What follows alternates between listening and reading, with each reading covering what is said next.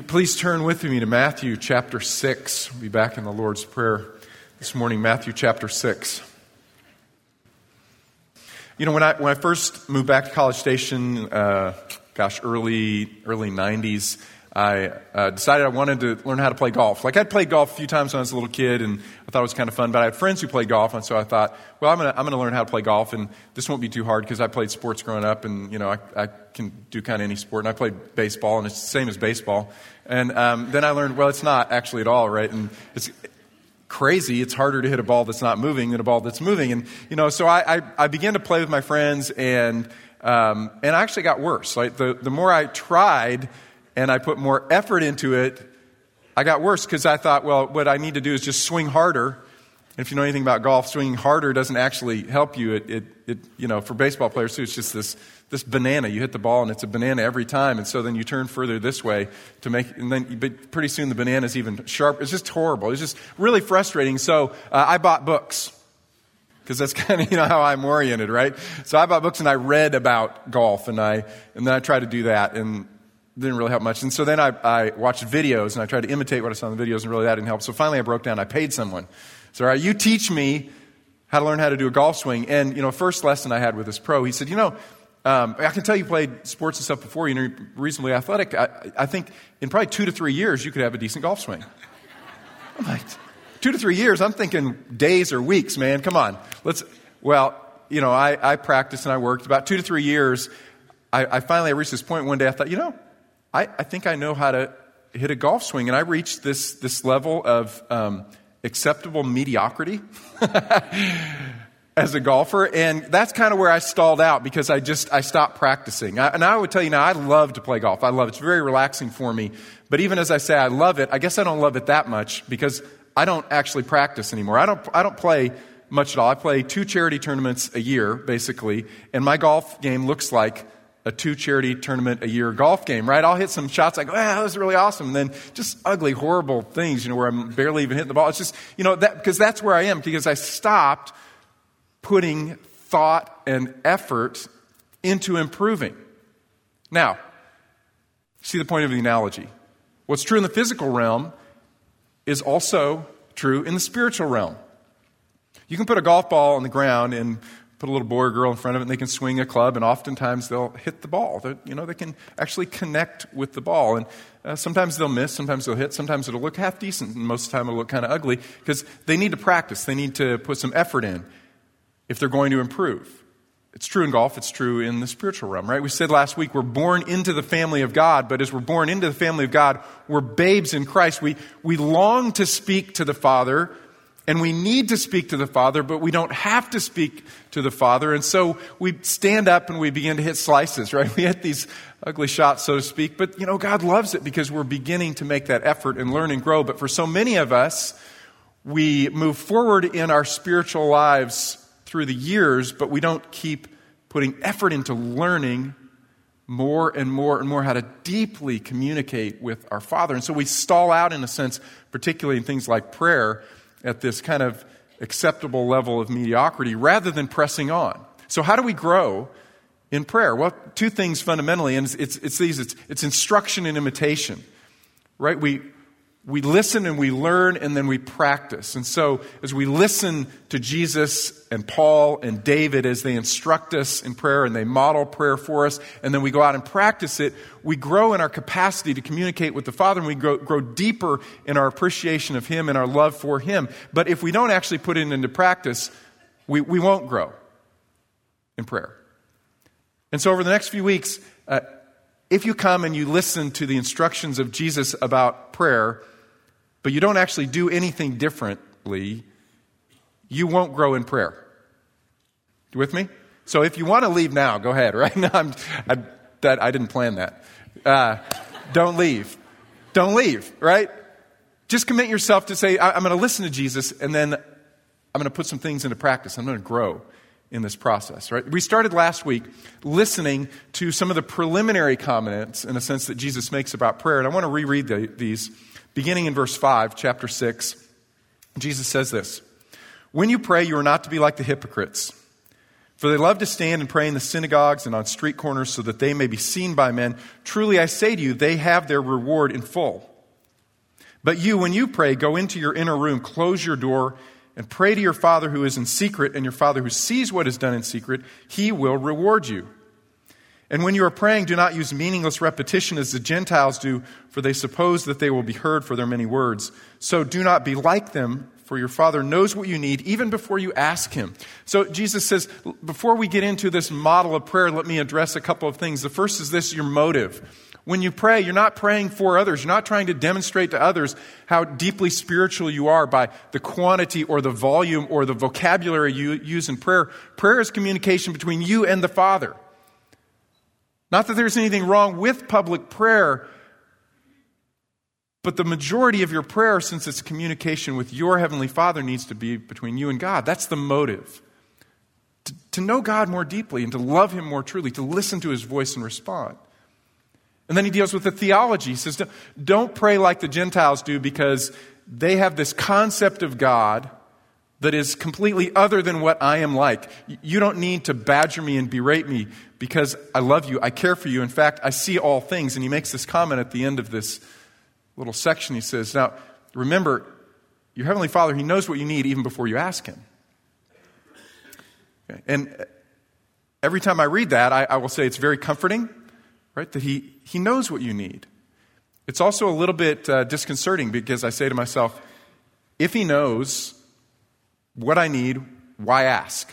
Right? I don't know if that theological quandary ever bothers you at all, but as David says in Psalm 139, before there's a word on my tongue, O Lord, you know it. In Isaiah, he says the same thing. Before they speak, I've already responded. And so we say, so why exactly then do we bother with prayer? Now, I'm not going to give you the final answer. I just want to give you a few ideas before we get into the Lord's Prayer itself. The first is this. We pray because God promises to reward it. Okay, look at verse 6 again. He says, but you, when you pray, go into your inner room, close your door, and pray to your Father who is in secret. And your Father who sees what is done in secret, He will reward you. In fact, what's interesting, if you just cruise through chapter 6 of Matthew, 10 times in one chapter, Jesus talks about reward and treasure. So, this is human nature. It's not mercenary of us to want to get something out of this time we've invested, to get something out of this relationship. And God says, in fact, I will reward you. Well, how? In the context, one of the rewards is answers to prayer, right? Answers to specific requests. Frequently even physical things, needs. Sometimes that's a reward. There's the reward when we're standing before the Lord and He says, well done, living in faith, praying by faith. Not seeing everything that's transpiring, not even seeing me, but trusting that I will in fact reward you. Well done. There's a reward in heaven someday, right? And there's this reward of a deeper intimacy with the Father. At least those are 3 of the rewards that God offers. We don't know exactly all that they are, but we know this. He's a good Father and He promises to reward. So take Him by faith and pray. Second, prayer moves God. James chapter 5, James says this, the fervent prayer of a righteous person is very powerful. God moves in response to prayer. As one man said, prayer moves the hand that moves the universe. How does that happen? I give up. I don't know. Or I don't know the mechanics of how God moves and responds when you pray. I don't even understand. So He's sovereign, right? He knows absolutely everything. He knows the end from the beginning. He's existing in eternity past and into eternity future. And He has all power and all authority to rule over all things. And yet, somehow my prayer does something. It accomplishes something. How does that work? I don't know how it works. I just know God says that it does. He says, look, I am sovereign over all things. And what I've chosen to do is I'm going to govern my universe with you participating. Now, I choose, and I get to choose because I'm sovereign, in fact, to govern my universe any way I choose to govern my universe. And the way that I choose to govern my universe is by including you, which gives meaning and significance to this concept of being made in the image of God. God involves us in real and significant ways, right? This is true of prayer. It's true also of evangelism. Have you ever thought about just how strange it is that God tells us to share our faith? When He chooses, there's election is true. And it's God's Spirit who actually changes and transforms the heart. And he says, yet the way I've chosen to work is through your prayer and through you boldly sharing the faith. Samuel Chadwick made this observation. He said, Satan dreads nothing but prayer. His one concern is to keep saints from praying. He fears nothing from prayerless studies, prayerless work, prayerless religion. He laughs at our toil. He mocks our wisdom. But he trembles when we pray. Why? Why does he tremble when we pray? Because Jesus said, I'm going to build my church. And the gates of hell cannot resist it. They cannot prevail against it. They can't stand. Because I have chosen to work through my church. When my church prays, when my church shares boldly the words of the gospel, when my church prays for the lost, I'm going to use that. I'm going to send angelic forces, and the power of my Spirit's going to be unleashed, and hearts will be softened, because that's how I choose to act. Now, sometimes I may give signs and visions, but primarily, you know how I'm going to cause my kingdom to advance? It's when you pray and you share. How? I don't know. I don't know the mechanics of it. I don't know what transpires in these moments when we pray. I just know that God says, this is how I choose to move forward. I choose to move forward with you. Could I do it on my own more efficiently? Absolutely. You're slowing me up. So get busy and pray and boldly speak the words of the gospel. So prayer moves God. And third, and maybe most importantly, prayer changes us. Right? When you spend time with someone, that relationship changes you. Right? It reshapes you. It molds you. I've been molded by my parents, by their values and their attitudes and their habits. That has shaped me. I've been shaped by being married to my wife. My wife has an incredible concern for the lost. I mean, those who don't know Jesus Christ, she walks into a room, and the very first thing that she thinks when she walks into the room is, do all of these people know Jesus? And they probably don't. So I have to go. I have to speak. I mean, it's amazing. And being married 22 years and watching this for 22 years and realizing this is not a show. This is the passion of her heart. It's changed me. I look at a room differently. It wasn't natural at first. Now it is natural. I go into a room, I meet an individual, and I wonder first, do they know Jesus? Right? These things shape you. Now, if we're with Jesus and we're with the Father and we're speaking to Him and He's speaking back to us, it will transform us. And the more time, the more deeply and radically we will be shaped by the values of God. And so in a sense, really what the Lord's Prayer is not about learning a new magical incantation that we can repeat over and over and over again so we can manipulate God to do what we want. It is allowing God access to our heart because we have so much time with Him so that He can shape what we value into the things that He values, because what He values is eternal and lasts forever. All right, so let's look at the Lord's Prayer itself, which, again, I have no problem repeating the Lord's Prayer together, but just not mindlessly. I would say the Lord's Prayer is a template, it's a model to kind of teach us what is it that God holds as priorities as we approach Him in prayer. So, let's read Matthew chapter 6. Let's start in verse 8. He says, "So do not be like the Gentiles, because your Father knows what you need before you ask Him. Pray then like this: Our Father who is in heaven, hallowed be your name. Your kingdom come, your will be done on earth as it is in heaven. Give us this day our daily bread, and forgive us our debts as we also have forgiven our debtors. And do not lead us into temptation, but deliver us from evil. For yours is the kingdom and the power and the glory forever. Because if you forgive others for their transgressions, your heavenly Father will also forgive you. But if you do not forgive others, then your heavenly Father will not forgive your transgressions." Jesus says this. First things first. Okay, when you pray, honor the Father's position. Okay? Honor the Father's position. He is our Father. Our Father. This is how Jesus addressed God in prayer. It was always Father. Abba. Father. What's the significance of that? People around Jesus didn't pray to God like this, right? The Pharisees and the Sadducees and the scribes. They didn't pray, "Our Father." What's the real significance or the meaning of the fact that God is Father? Well, for some of us, it's a little bit challenging. I think that I would say it's one of the deepest problems in our culture today is we don't see lots of great models of fatherhood, or we grew up maybe with an inadequate model of fatherhood. And so we see this concept and it's not really imbued with the richness that it should hold. And so what the Bible does for us is it again, reshapes our thinking. What's a good father? I want to give you 4 qualities. The first is this: security. Right? A good father provides security, safety, stability. Maybe your father didn't, but God, our Heavenly Father, does. We are safe because He is strong. Now, a couple of years ago, I did a series on the fatherhood of God. I gave you this illustration, but I want to give it to you again because it's really powerful remembrance in my own life.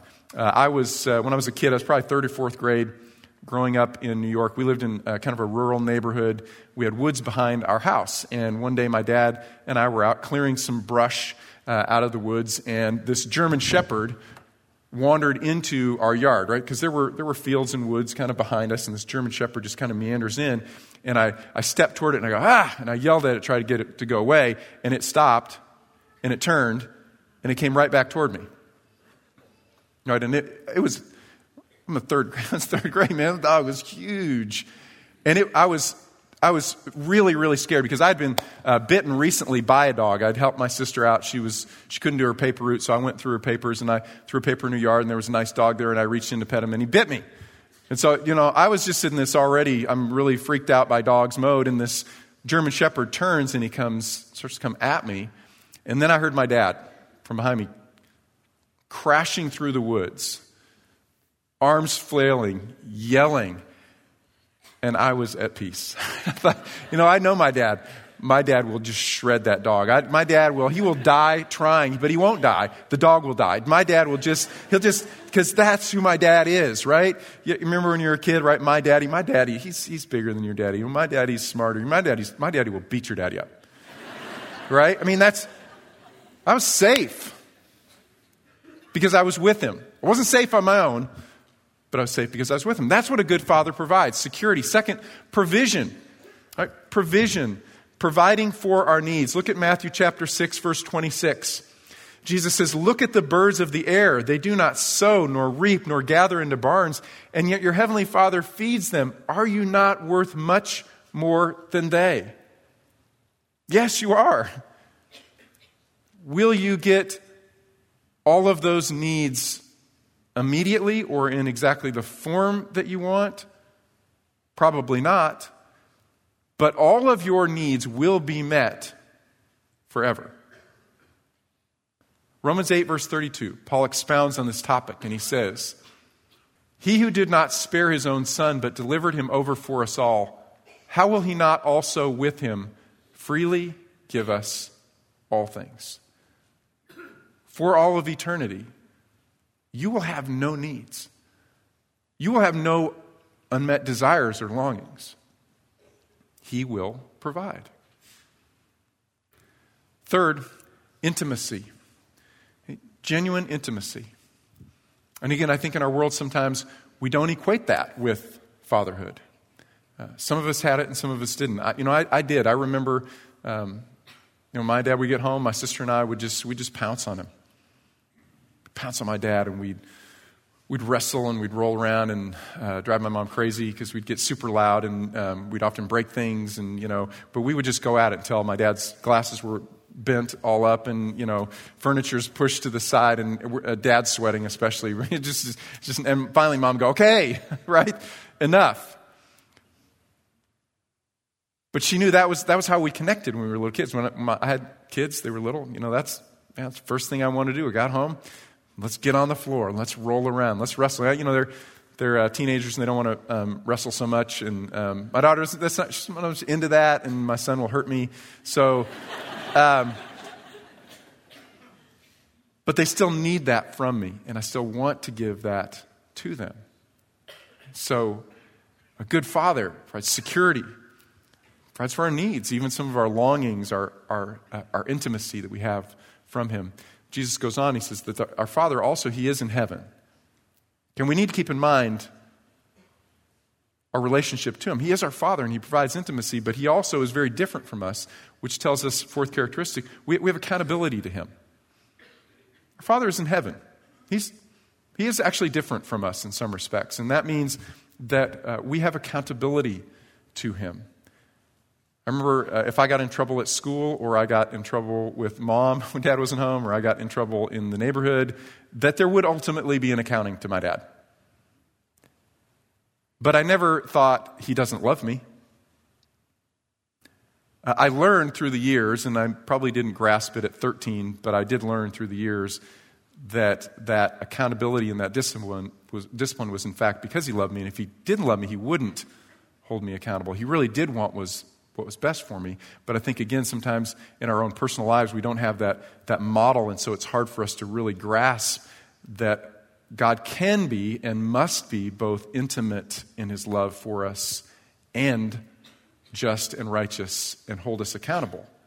Right? So Jesus starts here. He says, if you want to really pray well and pray powerfully, you have to honor the Father's position, understand who he is, and in a sense, who you are relative to him.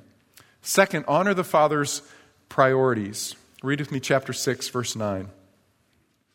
Pray then in this way: Our Father who is in heaven, hallowed be your name. Now, hallowed or hallowed, I can't recall the last time I actually used that word in normal conversation. That's not a word that we bring up. It comes from the root word holy, same word. It means set apart, it means distinct. It means God is other. God is completely different in some respects from us. In particular, Jesus says, let his name be set apart. Right? Hallowed be your name. You know, the Jews would not actually say the name of God. They wouldn't say Yahweh, those four letters that formed the idea that God said, I am who I am. I am Yahweh. They wouldn't say his name. Instead, what they would call him is Hashem. That is, they would call God the name, Hashem. Because the name was shorthand to represent all that God is. And all of his personality characteristics, his attributes, all that he is doing, all that he has done. If I want to just talk about God, I don't say God, I don't say his name, because it just seems disrespectful, irreverent. Instead, I say the name. I say the name. That is who God is. And what is the name of God? Well, what do you need? God has a name for that. You tracking with me? What do you need? What are the needs in your life? Well, God has a name for that. There's a name of God that applies to all of your needs. Let me give you a couple of illustrations. Do you need to be healed? Well, he is Yahweh Rapha, the God who heals. Do you need provision, earthly needs, or spiritual? He is Yahweh Yireh, the God, or Jehovah Jireh, as we used to say, the God who provides. Do you need his presence in your life? Well, he is Yahweh Shammah, the God who is there. Do you need his protection? Well, he is Yahweh Nisi, that is, the God is my banner. He is over me. He is protecting me. He is all that I need. In other words, Jesus is saying, prayer that is really powerful, that connects you intimately with God, is prayer that's consistent with who God actually is. Not who maybe you imagine him to be or just hope him to be, but as he actually is. So as you're praying, you've got the Word open. And you're reading and learning and being instructed, and then you're praying and you're going back and learning more. And so you have the Bible in one hand and you're on your knees and praying and learning, because you always want your prayer to be according to truth, according to God, as he actually and truly is. Which is true in all relationships, right? If I'm communicating with someone and I don't really know them, well, I'm not going to have intimate communication. Or if I'm making false assumptions about their personality or their desires or their actions currently or their past actions, right? There's not going to be an intimacy in communication. So I'm not praying or communicating to them as they actually are. You see the analogy there? Let me give you an illustration. My wife just had a birthday. January 8th. Every year it comes around. And it's got an alarm on my calendar, so I don't forget. I plan ahead. January 8th is her birthday, and so this year I got her a lifetime supply of broccoli. No, if you know my wife, absolutely not. I mean, if it's green, man, it's she'll suffer through it and make herself these green smoothies and stuff because she knows it's good for her. But green is not her favorite color on the plate, and broccoli in particular. In fact, she has made me read articles. I'm not kidding. She has made me read articles that demonstrate that there's a chemical in broccoli that some people react to, and it makes, broccoli taste like dirt or mud or soap or something, right? She says, see, this is why I don't like broccoli. So I didn't buy her broccoli. However, the other night, she's been sick for the last couple weeks. So Anna Joy and I were out driving around and said, well, what do you want to eat, honey? Pei Wei. Great. Well, she gets the kids' way, a portion of it's honey-seared chicken and noodles. And she didn't want a big portion, she just wants that little one. So we went through Pei Wei, and I got her Pei Wei and went into the room, and she's watching TV and, all covered up in blankets. And I gave her Pei Wei, and she's so excited because she just really hasn't had much of an appetite for 2 weeks. And she opens it up, and she goes, there's broccoli. I mean, she screamed. I look at it and go, there's one piece of broccoli in there. I'm kind of panicked. And so I take it away from her. I go, hold on. And I ran away, and I went to the kitchen, and I picked out the broccoli and any of those other little pieces off the broccoli that I could find. And I brought it back. I said, can you eat it now? And she goes, okay, I'll eat it. It's like, broccoli came between us. And there was not intimacy. Because that's not who she is. She is not a broccoli girl at all, right? So when I'm speaking to my Heavenly Father, do I really know who He is? Do I understand what He loves and values? Am I praying consistently with the way He is acting in the world and has acted in the world? Then I'm praying according to the truth. I'm praying according to His name. I'm hallowing His name. Second, honor His will. Honor His will. Pray then in this way, our Father who is in heaven, honored, set apart be your name. That is who you are and what you've done. Your kingdom come, your will be done, on earth as it is in heaven. Kingdom of God is probably the largest theological concept in the Bible. It's the broadest. It means that God, having created all things, is the ruler over all things. Kingdom of God encompasses everything that God has made, everything that God can rule over. But what we know is this: the earth right now, He is not directly ruling over completely at this point. Right?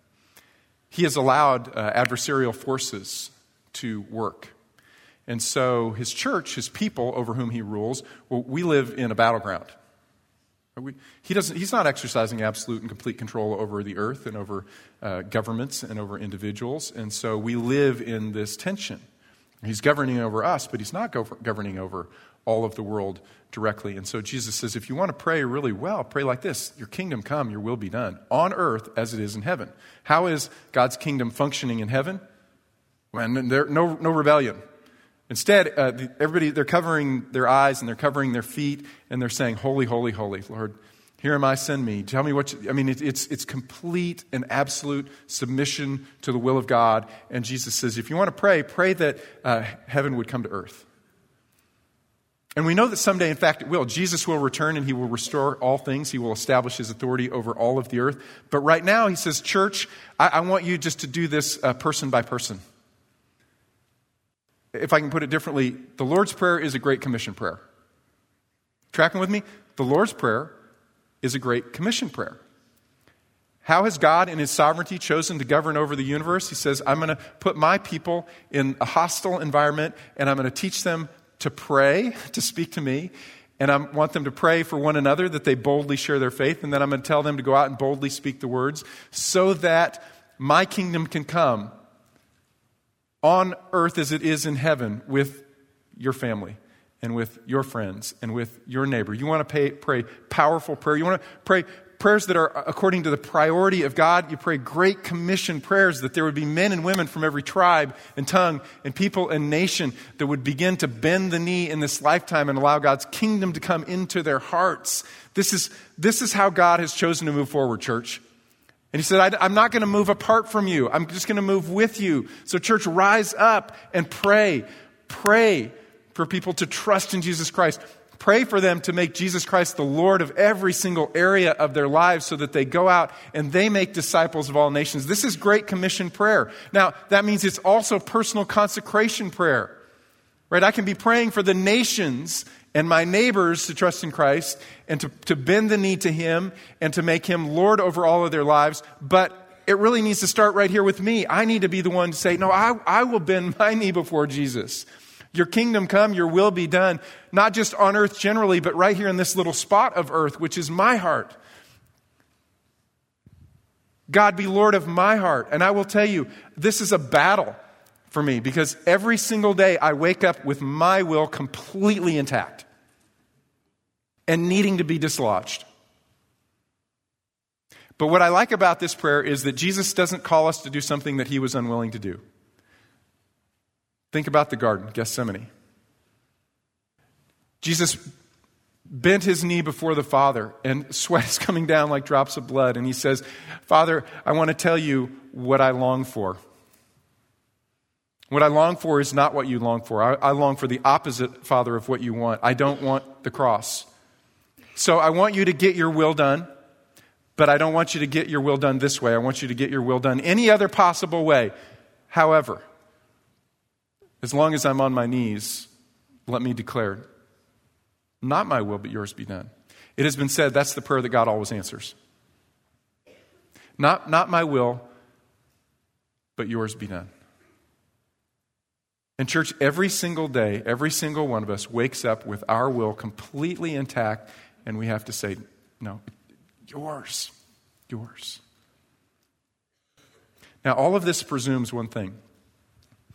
And that is that God is in fact your Father. But maybe He's not.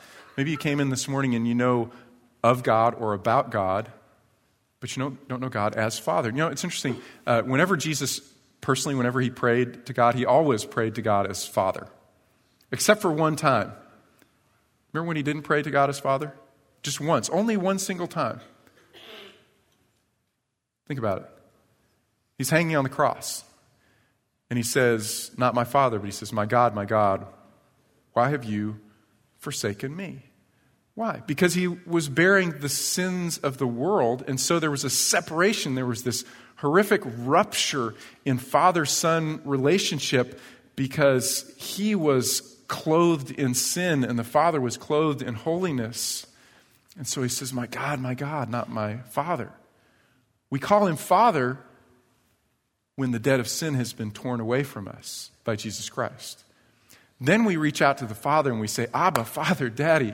We have intimacy with Him because there is no barrier of sin between us. And maybe that debt of sin, that barrier of sin hasn't been removed for you yet today. And this morning you just need to cry out and say, God, be my Father. God, thank you that you have removed my debt of sin in Jesus. And the moment that you do, He becomes your Father forever. And you have intimacy with Him, and you have safety and security with Him, and you can never lose that relationship because He is strong and He listens and responds to the requests and the desires of your heart. And maybe that's the point that you need to begin this morning. Jesus says this, honor the Father's priority. And what are His priorities? Pray to Him as He actually is. Pray to Him according to His will. And you know what His will, His desire, His longing is? That you know Him more deeply. That you know Him more deeply. Third, honor the Father by asking. Chapter 6, verse 11. Give us this day our daily bread. I don't know about you, that seems kind of abrupt. We've just been talking about tribes and tongue and people and nation and great commission and personal consecration. And then Jesus says, and then the next thing you should pray is pray like this, give me bread. I need bread. I mean, it's so basic. It's so almost crass. It's so abrupt and change. But here's the point. God loves to give. We actually honor who God actually is when we ask for things from God. Now, I've been hammering on this point. I don't know if you picked up on it, but over the past year and a half, I've really been hammering on this. There's a distinction between the true God and the gods of the world. Okay? The gods of the world, in human philosophy, made us to serve them. Right?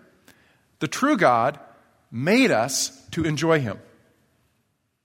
And so, he's a God who gives. What is it that sets God apart? Well, certainly his absolute moral purity, God's holiness, holy, holy, holy. But the second thing that sets God apart from all other concepts of God is that the creator of the universe gives himself to those whom he has made. Imagine the creator of the universe taking on human flesh, suffering, allowing his creatures to beat him and put him to death, and giving his entire life on their behalf. Our God is a God who gives. Our God loves to give. And so it's not an affront to him when we say, Father, give us our daily bread. What did bread represent? What represented the most fundamental needs of their life? There's no refrigeration. There are no preservatives. There are no Ziploc bags. Every day they had to bake or buy bread. And so Jesus is saying, call out and ask God for all that you need. And if you're asking him for bread, then certainly you can ask for anything else that you might need. And you say to yourself, well, God's not really concerned about all the little things in my life, right? Because he's governing the universe. I ran across this quote a few years ago. I thought it was great. This woman said this to G. Campbell Morgan one time. She said, I don't bring the little things to God. I only bring the good things, the big things to God. And he said this. He said, lady, anything you bring to God is little. That's pretty good, huh? Your big things even aren't that big. Bring the little things. Because he's even watching over the lilies in the valley and the birds in the air. That's not taxing to him to pay attention even to the details of your life. Ask him for the things you need. Ask him for the things that you long for. 1 Peter chapter 5 says this, therefore humble yourselves under the mighty hand of God, that he may exalt you at the proper time, casting all of your anxiety on him because he cares for you.